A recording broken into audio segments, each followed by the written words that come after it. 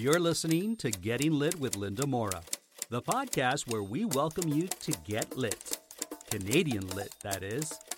Join Linda as she talks about authors in Canada and sometimes with them, using her expertise to shed some light on recent and not so recent writers. And now, get ready for Getting Lit with Linda. Hi, this is Linda Mora, the writer and host of Getting Lit with Linda. Hello, my dear listeners. This is indeed the last episode for Season 3. So before I launch into it, just a reminder, please, if you listen to this podcast, to subscribe and rate us on whatever quality platform you use to listen to these episodes. This is going to sound to you like a strange practice, I realize, but I'm going to admit it anyway. My mother and I used to love going to Costco to shop together. I know this is a strange and weird thing to do, and I don't know how in the world we bonded doing that, but we did. All I'm going to say here is that I enjoyed pushing the shopping cart around while she chose what she wanted, and that as part of this routine, we were pretty susceptible to indulging in and eating some of their French fries on the way out. During one of those times, on a wintry day, we were just leaving the store when we passed a woman in a wheelchair. I was pushing the shopping cart away when my mother said, "Wait, just a minute." So I stopped as she turned around, walked back toward the woman, and leaned toward her. I didn't hear what she said, but the next thing I knew, my mother was zipping up this woman's coat. And with that, she returned to me, and we made our way back to the car. "Did you just ask her if she wanted her coat zipped up?" I asked. "Yes," my mother said simply. "Well, how did you know what she wanted?" I wondered. "I could feel that she was cold," my mother said, and I thought she probably wasn't able to zip up her own coat easily, so I thought I'd check and ask. I was completely astonished by her empathy and her simple gesture of care. Most of us, and I do include myself here, will claim to experience a sense of empathy for others, but I think we often confuse sympathy, that is the recognition of someone else's feelings or suffering, with empathy, that is meaningfully connecting with and really feeling someone else's emotions and then responding with a sense of action. I'm including a link in my show notes to a very short Brené Brown video that helped me to understand the difference. It'll give you a pithy definition, but for today's episode, all I really need you to know is that appropriate action as a function of compassion for the person who has engaged your empathy is different from the passivity of sympathy, by which one may profess to feel for someone's plight, but offer a little more than a few words and sometimes even implicit judgment. First, allow me to observe that empathy is often invoked in literary circles as being a vital part of the field. The questions that often arise are as follows. Can empathy be taught? And more specifically, can it be taught through literature? There are, of course, arguments that propose it cannot, that we gravitate toward literature that either fuels an insular view of the world or that simply entertains us without changing how we think or feel about others. And I won't dispute that this is true for some people who pick up books to read. But if literature fails to move and to challenge us to change, or to be better, then it fails the litmus test of literature, or at least what some classical thinkers believed literature ought to do. It presupposes that literature ought to move and challenge us. So, for example, in the classical rhetorical tradition, the Roman statesman and orator Cicero argued that the ideal speaker was best poised to guide the state morally and would do so through rhetoric that should accomplish three things. First, delight. Second, teach. And third, move. And this corresponds with what literature should do, if we concur with the principles as espoused by, say, Aristotle, who explored the idea of delighting and instructing in his Poetics, or in Horace's Ars Poetica, that it should instruct and delight us. I'll have links in my show notes for more information about this. If you look more specifically at moving, you would be right if you thought it means both an appeal to our emotions and arousing us to action. And the kinds of actions to which we should be roused are conditioned by the person who is advancing the argument. So, for example, St. Augustine thought men should be moved to holiness. You might see why I'm mulling over the word empathy, which is bandied about quite a lot these days, suggesting that being emotional or having feelings is a good thing. Now, while I don't have much time to delve into this too deeply, allow me to say that first, empathy is good when properly directed or applied to appropriate subjects, rather than when we get lost in or overcome by emotion.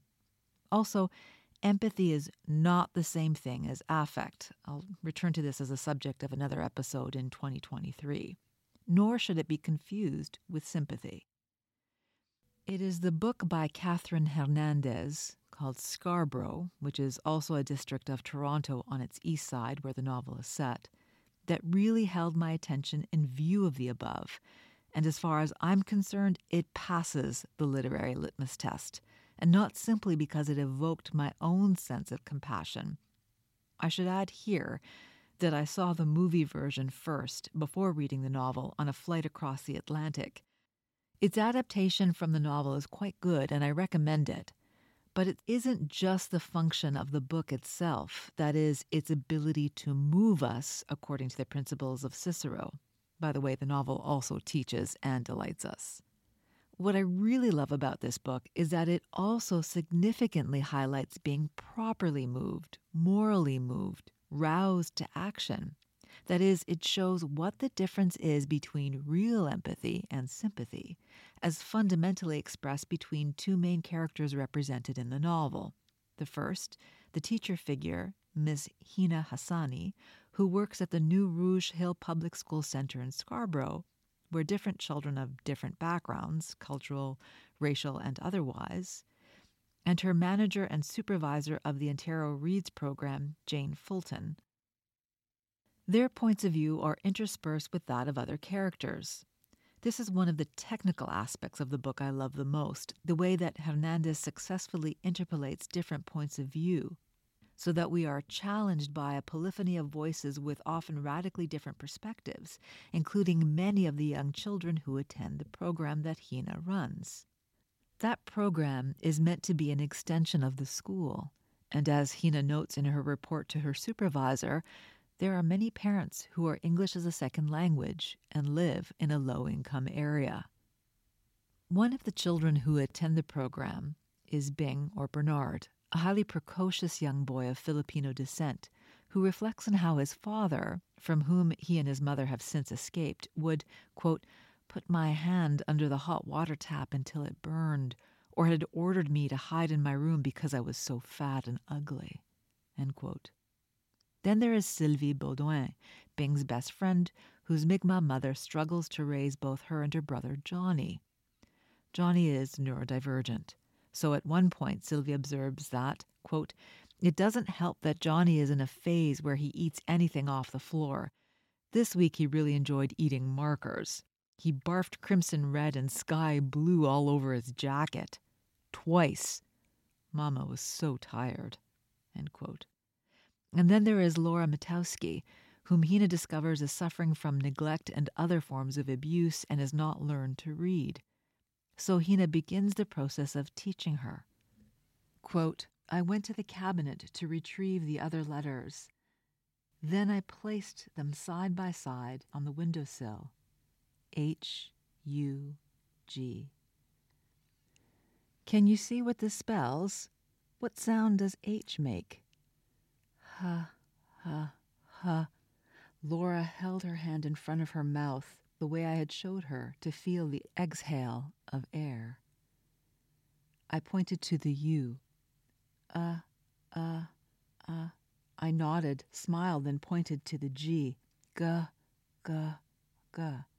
Good. Let's stick these sounds together. She obliged as my finger pointed to each letter. H, G. Hug. Can you see? You read a word all by yourself. It says hug. Is it okay if I give you a hug? she smiled the biggest smile I ever saw her make. Hina pays careful attention to all of the children, even in the smallest of details, by, for example, stocking Crispix cereal, because this is Sylvie's favorite. These perspectives invite us as readers to experience compassion, to understand the experiences of these children who are in attendance at the school. But when Hina makes appeals to Jane Fulton, the interaction makes clear that while Jane feels sympathy, she doesn't experience empathy. Hina is moved to action. She helps Laura to read, as one example, and then creates activities that she sees the children need.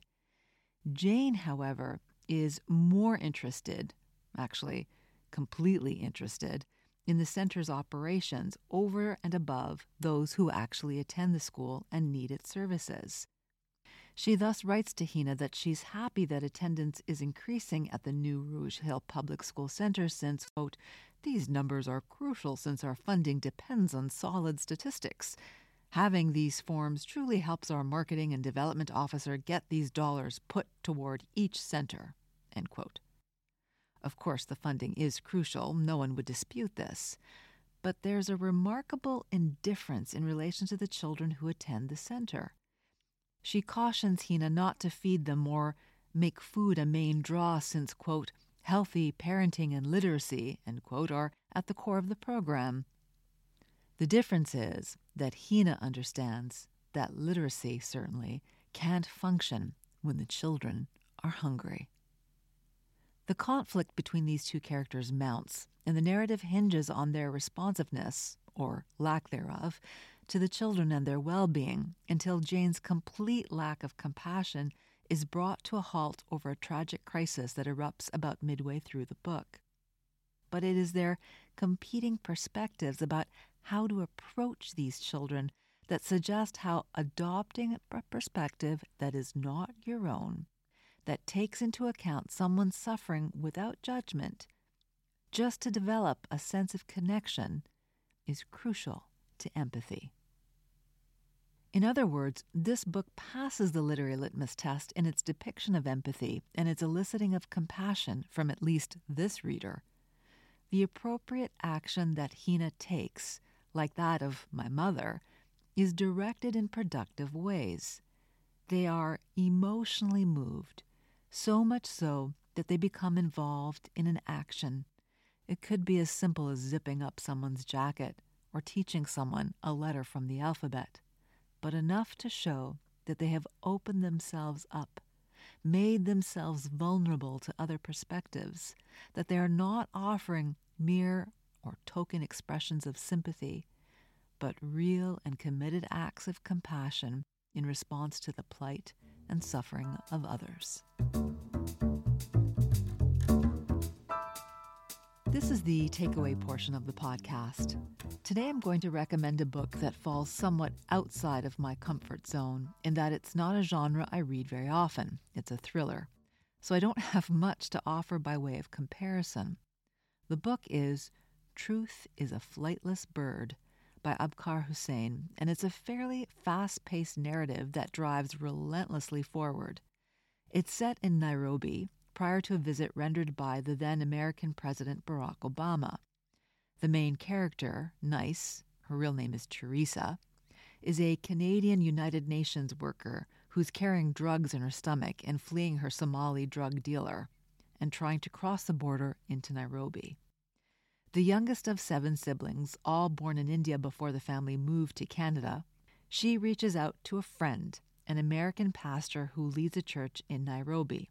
His name is Duncan, to whom she observes, in ways that also resonate with her name and citizenship, for Canadians, as a general matter, let me tell you, we want to come across as nice. This is the load-bearing pillar of our national self-image. And sidebar, the reason I'm including this in Getting Lit with Linda isn't only because the main character is Canadian, but also because the author shares a Canadian citizenship. Duncan picks her up at the airport, but shortly thereafter their car is run off the road, and then, as Duncan later reports, the last thing he remembers before he passes out were her, quote, bony shoulders shaking under the sodium lights. And when I awoke, she was gone. He makes an appeal to the detective in charge of the case that I collected my friend from the airport, that we did have a terrific accident, and I'm extremely worried for her well-being. And thus the stage is set for the narrative that ensues. If thrillers are your genre, I recommend this book to you as my final book for 2022.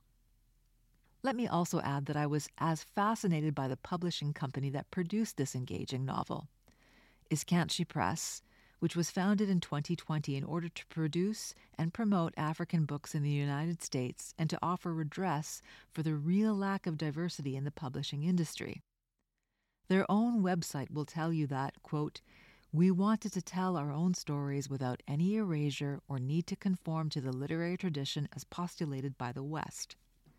We believe that to tell our stories properly, we must tell them ourselves." End quote. I've added a link in my show notes so that you can learn more about the press and about the book under today's discussion in the takeaway component.